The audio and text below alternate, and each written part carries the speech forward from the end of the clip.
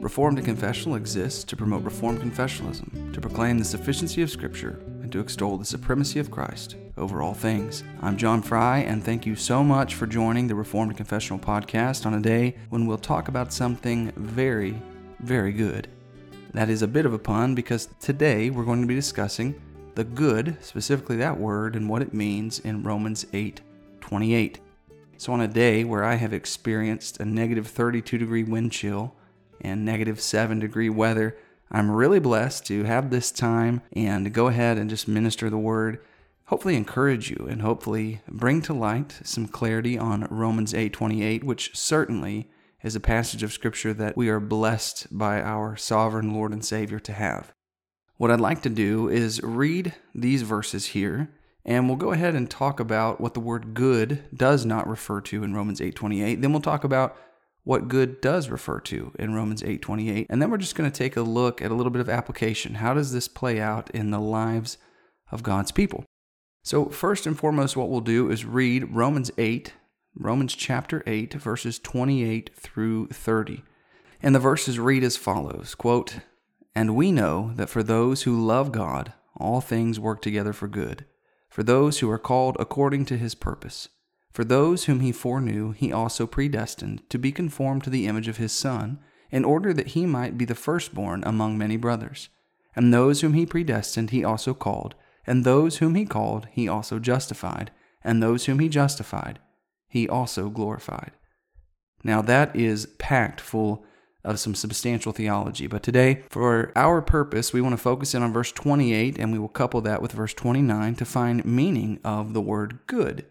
Now, I would say that in my experience, Romans 8:28 is a refuge for the people of God who are hurting, who are perplexed, who are in a life situation that they quite frankly don't understand, things that are uncomfortable. Real life problems and real tangible hope comes from Romans 8:28. That is a promise for those who love the Lord and for those who are called according to his purpose. All things work together for good. Very briefly, I just want to point out that all glory goes to God for this verse, because if it were not first for God loving us and for him giving us a new heart, we would not love him. And then secondly, be assured that the portion of this verse that says, "For those who are called according to his purpose," that's an effectual call. That is salvation. So both the fact that we love God and that we have been called by God are because of God. So the promise that says all things work together for good, there is a bit of a coincidence there that it's for those who, A, love God, and B, those who are called according to his purpose. If that's true about you, then the promise of Romans 8:28 is applicable, that all things work together for good. I just want to give God glory here in my own life. To anybody listening, think about that. The recipient of this good is someone who loves God, and you could not love God if he did not give you a new heart, did not first love you. And it's also someone who's been effectually called by God, and that only comes from him. So the fact that all things work together for your good is only because of God loving you and saving you. He has so much glory to be received in this verse. So that just is something that humbles me, and that is a call to worship. Now we'll enter into discussing what good does not refer to in Romans 8:28.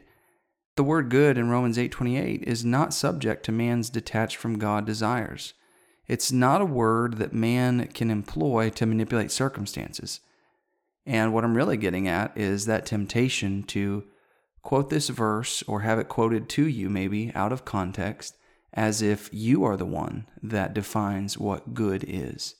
And then we hold God accountable to giving us this good that we have defined. And when he doesn't do it, we get upset, frustrated, our faith weakens, and God seems unloving.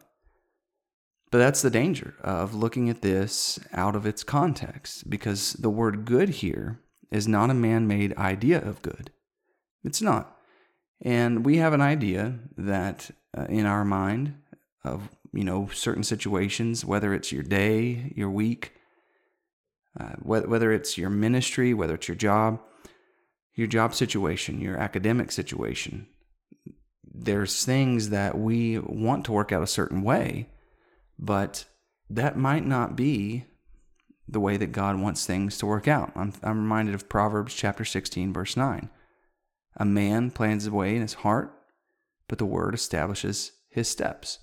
So we have our own plans, we have our own idea of what's good, but God knows what is best. And so the word good here in Romans 8:28 is not necessarily a man-made idea of what we think good is, but rather it's the best possible course in the life of a believer from the perspective of your all-knowing God. And that leads us in to discuss what good refers to in Romans 8:28. So this is the positive. I wanted to borrow here from Matthew Henry's commentary on Romans 8:28. And what Matthew Henry writes, he says, "That is good for the saints, which does their souls good. Every providence tends to the spiritual good of those that love God, in breaking them off from sin, bringing them near to God, weaning them from the world, and fitting them for heaven." What an idea that is, fitting them for heaven. And really, what is that? That's our sanctification. So he's saying anything that would fit us for heaven, anything that would detach us from sin, is our good. And so that's my appeal, is as we look at what good refers to in Romans 8:28, this word does have a finite meaning, and it's defined by God, who through the Holy Spirit and the authorial intent of the Apostle Paul, has a definition that we ought to abide by, especially if we're going to look to this verse for hope. And we're going to offer this verse to others for hope. In the context here, if you look back into the latter teens of Romans chapter 8, it's verse 18. It says, "For I consider that the sufferings of this present time are not worth comparing with the glory that is to be revealed to us." If you look down in verse 26, "Likewise the Spirit helps us in our weakness, for we do not know what to pray for as we ought, but the Spirit himself intercedes for us with groanings too deep for words." And then this goes on, but you have this idea of suffering and weakness. And then the promise that God works all things, even those sufferings and even that weakness, for good to those who love him and are called according to his purpose. Paul's teaching these Romans that those sufferings, afflictions, and perplexities of their life, the very things that do not seem good, are working, and this is where verse 29 comes in, to conform them to become more and more Christ-like. And of course, we know that that is very, very good.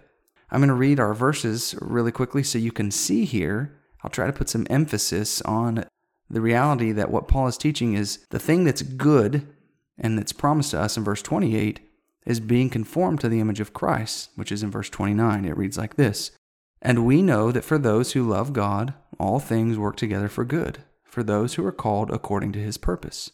For those whom he foreknew, he also predestined to be conformed to the image of his Son, in order that he might be the firstborn among many brothers."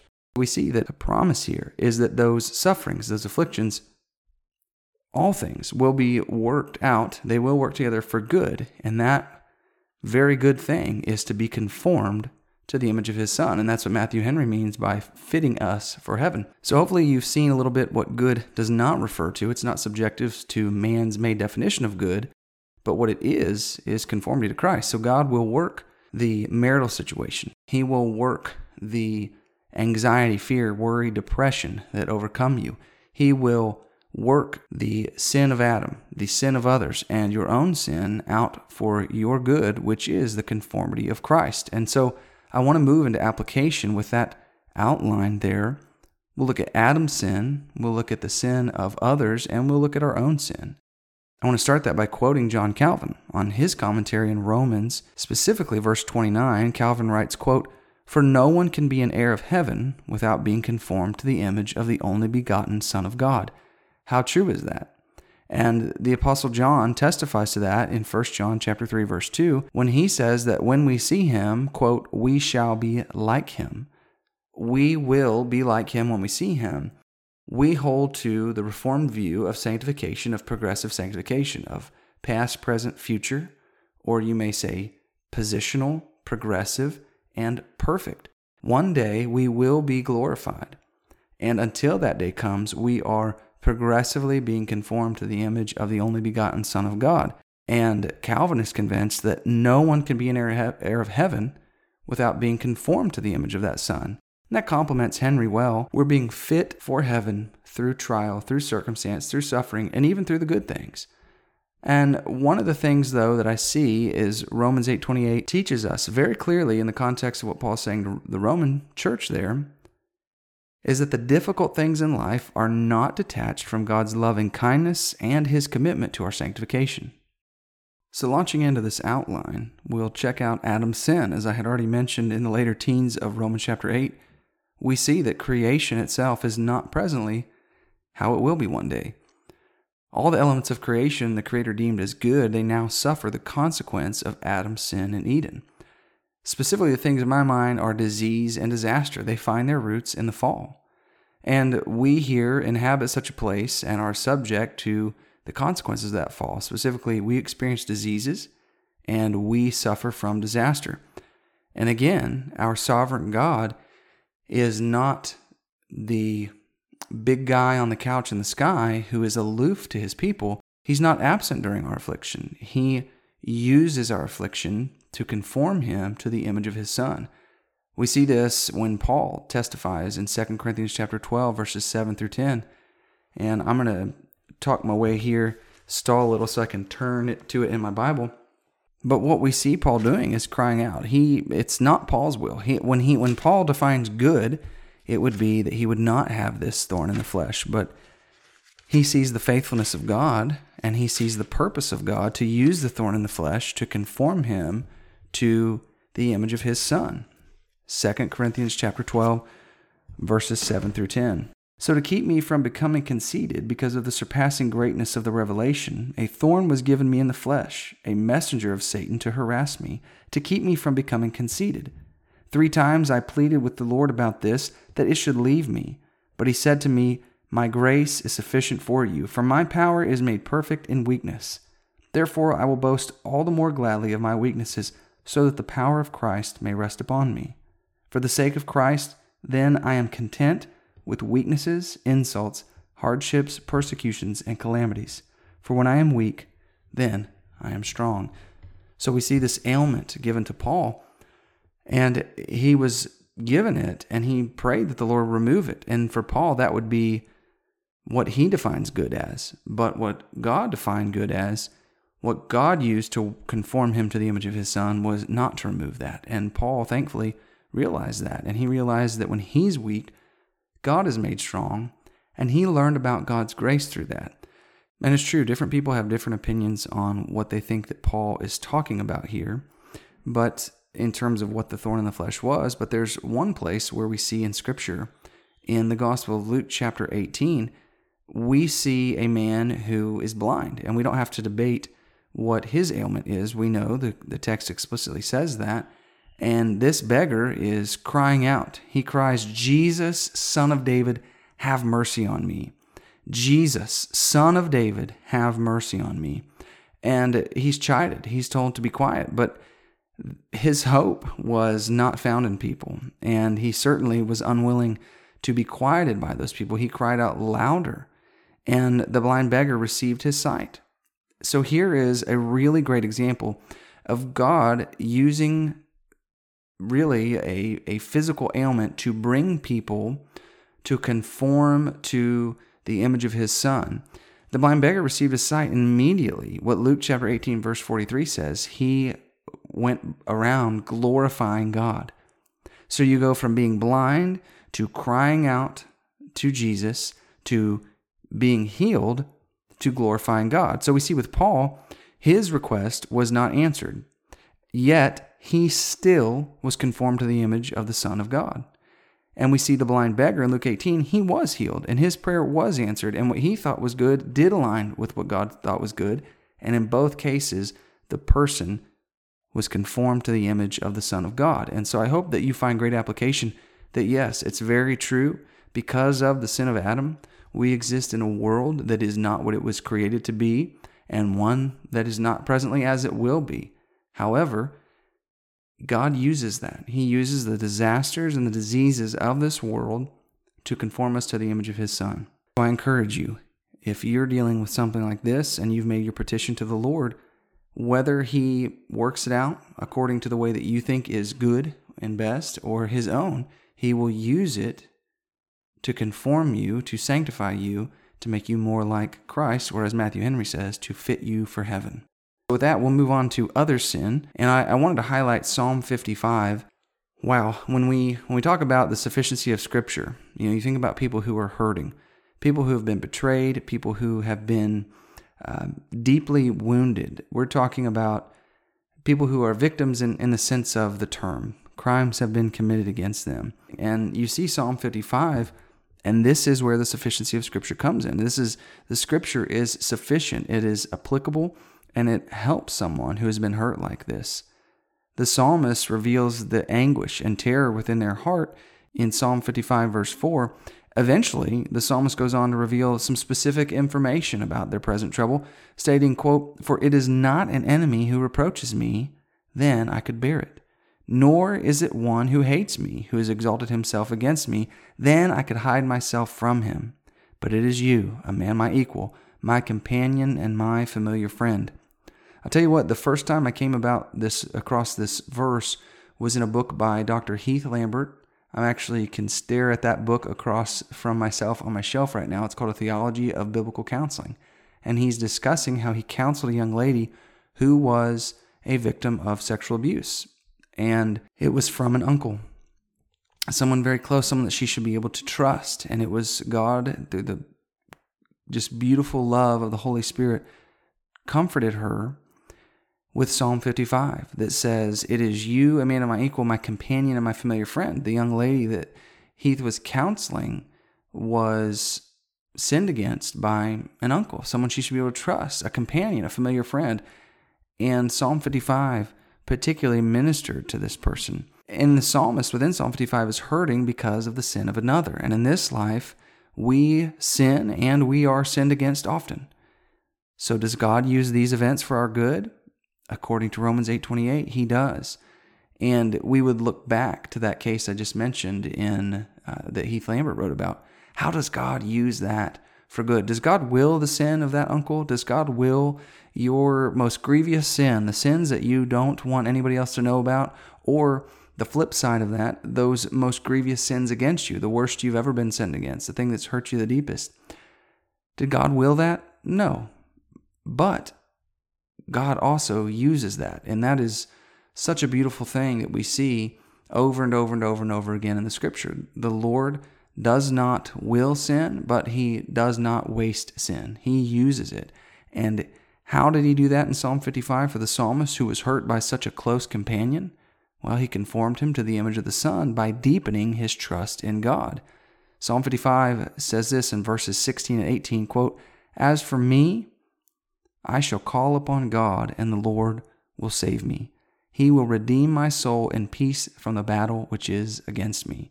And we see in Psalm 55, although David was hurt by a close companion, God used that to pull David closer to himself, to teach him more about himself, to conform him to the image of his Son by trusting in God the Father. And I hope that is comforting for you as you contemplate how you cope in a world where people sin against you from, whether it be work or family, the ones close to you, the ones far from you. God uses that in one very basic way is to drive us to him as our refuge, as our comforter, as our help. He also shows us how desperately wicked the world is and how much we need Christ. And so the Lord uses that despite the fact that he doesn't will it. It's not God's desire that we would violate his moral will or that others would, but when they do, he will use that to conform you to the image of his Son. And so we will land our plane here just discussing about how is Romans 8:28, the word good, how is that applicable when we are the ones who have sinned? Again, I'll borrow from Matthew Henry on this. He goes on from where I left off on his commentary in Romans 8:28, and he says, "When the saints act out of character, corrections will be employed to bring them back again." So when the Christian acts out of character, the Lord is so faithful. Corrections will be employed to bring them back again. You can read about that in Hebrews chapter 12, starting in verse 3, with the loving discipline of your Heavenly Father.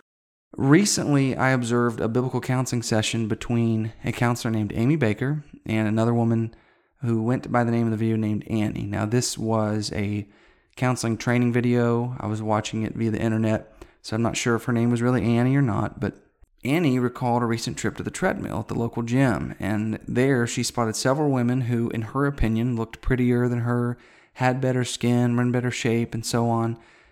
And Annie felt angry at God for not being as beautiful as the other women. And especially Annie said, hey, I'm a Christian and they're not.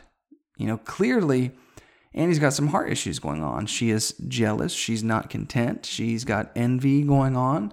She is angry at God, and it's never just to be angry at God, in case you're wondering. When someone tells you they're angry at God, it's time to repent, because God knows what is best for us, and He's working what is best for us out. So it's never just to be angry at God, because God never sins. And so Annie was expressing that type of anger from God. And so from one perspective, she could ask, how is seeing all these women around me a good occurrence? And Amy Baker so lovingly and so wisely pointed out to her that God is using those responses to seeing those other women as an opportunity to expose Annie's heart to herself. Things in Mark chapter 7, verse 21 through 23 that we see that sin comes from the heart of man. And Proverbs chapter 20, verse 5 that says, man's heart, the contents of our heart, they are like water in a deep well. And it does take a person of understanding to draw them out. And in watching that session, I saw Amy Baker pull out the contents of Annie's heart, or at least make her aware that that's what God was doing. And so Annie's asking, how is seeing all these women and making me feel insecure and question God, how is that in accordance with Romans 8:28? She's saying, and Amy's saying, hey, Annie, God is showing you that you need to put off jealousy. You need to value external beauty less, and you need to put on contentment in the Lord. And all these things, if Annie did them, would conform her to the image of the Son. And so this is just one example of how God, who does not will our sin, but still uses it for our good, can work that out in our life. And I wanted to share one more example in the life of Peter. So this ruffian fisherman, Peter, I was recently reading a small devotional. It's called 40 Lives in 40 Days, and it's by John MacArthur. And it kind of is based off of his two books, 12 Ordinary Men and 12 Extraordinary Women. I know that 12 Ordinary Men was a 2002 book, but those chapters are longer, but the very first person is Simon Peter. So I was sitting down for breakfast yesterday, praise God for that day off work, and just picked up this little devotional. It's only about 5 pages, but he really details the life of Peter and how unlikely of a candidate for leadership he was. But what John MacArthur discusses are the lessons, the difficult lessons, the hard lessons, and the unwise decisions of Peter. Throughout this very small chapter, he just says that basically you have Peter here who, and I think if you look in the book 12 Ordinary Men, which actually I have it here, I'm going to look at the subtitle. The first or second chapter is about Peter. Yes, I do. And it's on page 29. It's chapter 2, and it says, Peter, the apostle with the foot-shaped mouth. And so looking at this 40 Lives in 40 Days devotional, he's talking about the life experiences of Peter. And one of the things is, yes, he always puts his foot in his mouth, but he also does makes some very hasty decisions and performs some really ungodly actions. And John MacArthur reflects on the life of Peter and asks, quote, what was this all about? People with natural leadership abilities often tend to be short on compassion, lousy comforters, and impatient with others. They don't stop very long to care for the wounded as they pursue their goals. Simon Peter needed to learn compassion through his own ordeal, so that when it was over, he could strengthen his brothers and sisters in theirs. Jesus took the rough fisherman Simon Peter, full of inquisitiveness, initiative, and a need to be personally involved, and cultivated within him a spirit of submission, restraint, humility, and love, all to make him live up to his nickname, Peter, the Rock. So that's an example. Annie was on the treadmill, and God used that to conform her to the image of his Son. Peter denied the Messiah, and God used that to conform him to the image of his Son. When Jesus comes to him and says, Peter, do you love me? Peter, do you love me? Peter, do you love me? What great compassion he is teaching Peter. He is conforming him to the image of his Son. And I hope that you can see that in your life, that I can speak of it experientially. Some of the just most foolish things I've ever done, some of the deepest hurts I've ever inflicted on other people or myself, God did not will that. And Jesus endured the wrath on the cross and was beaten literally to death because of that hideous sin. But God, who is rich in mercy, who is a strong tower, who makes atonement for our sin, comforts us. And he teaches us, A, not to commit that sin again, and he grants us the gift of repentance that we wouldn't. But B, he gives us compassion for other people when they sin against us, or when they sin, period, that we would have a hunger to expose them to such mercy and comfort and forgiveness and renewal that is in our Lord Jesus Christ. And so with that, I want to leave you with a very encouraging verse here in 2 Corinthians chapter 1. In 2 Corinthians chapter 1, verses 3 through 5, and I'll share this with you, that the Lord used these verses to call me to biblical counseling. If you are there and you need to know that God is working whatever you are going through for your good, if you need to know and be reminded, and you've never thought that word good in Romans 8:28 means to be conformed to the image of Jesus Christ, well, here is a little bit of purpose that comes from the Apostle Paul in 2 Corinthians chapter 1, verses 3 through 5. Blessed be the God and Father of our Lord Jesus Christ, the Father of mercies and God of all comfort, who comforts us in all our affliction, so that we may be able to comfort those who are in any affliction with the comfort with which we ourselves are comforted by God. For as we share abundantly in Christ's sufferings, so through Christ we share abundantly in comfort too. So the Lord will comfort you in your affliction, and sometimes you're going through that affliction in part to sanctify you and conform you to the image of the Son, but also so that one day you can look someone else who is hurting in the eye and wrap your arm around them and say, I know what you're going through, and I know who can help and heal you. And that would be our loving God the Father. With that, I hope that you have enjoyed this. I hope that you've gleaned something from it. I hope that if nothing else, the next time you're reading through Romans chapter 8 and you see that word good, you know that God is actively working to conform you to the image of His Son, that you would be fit for heaven. If you're interested in more content, please visit us at reformconfess.com. God bless you.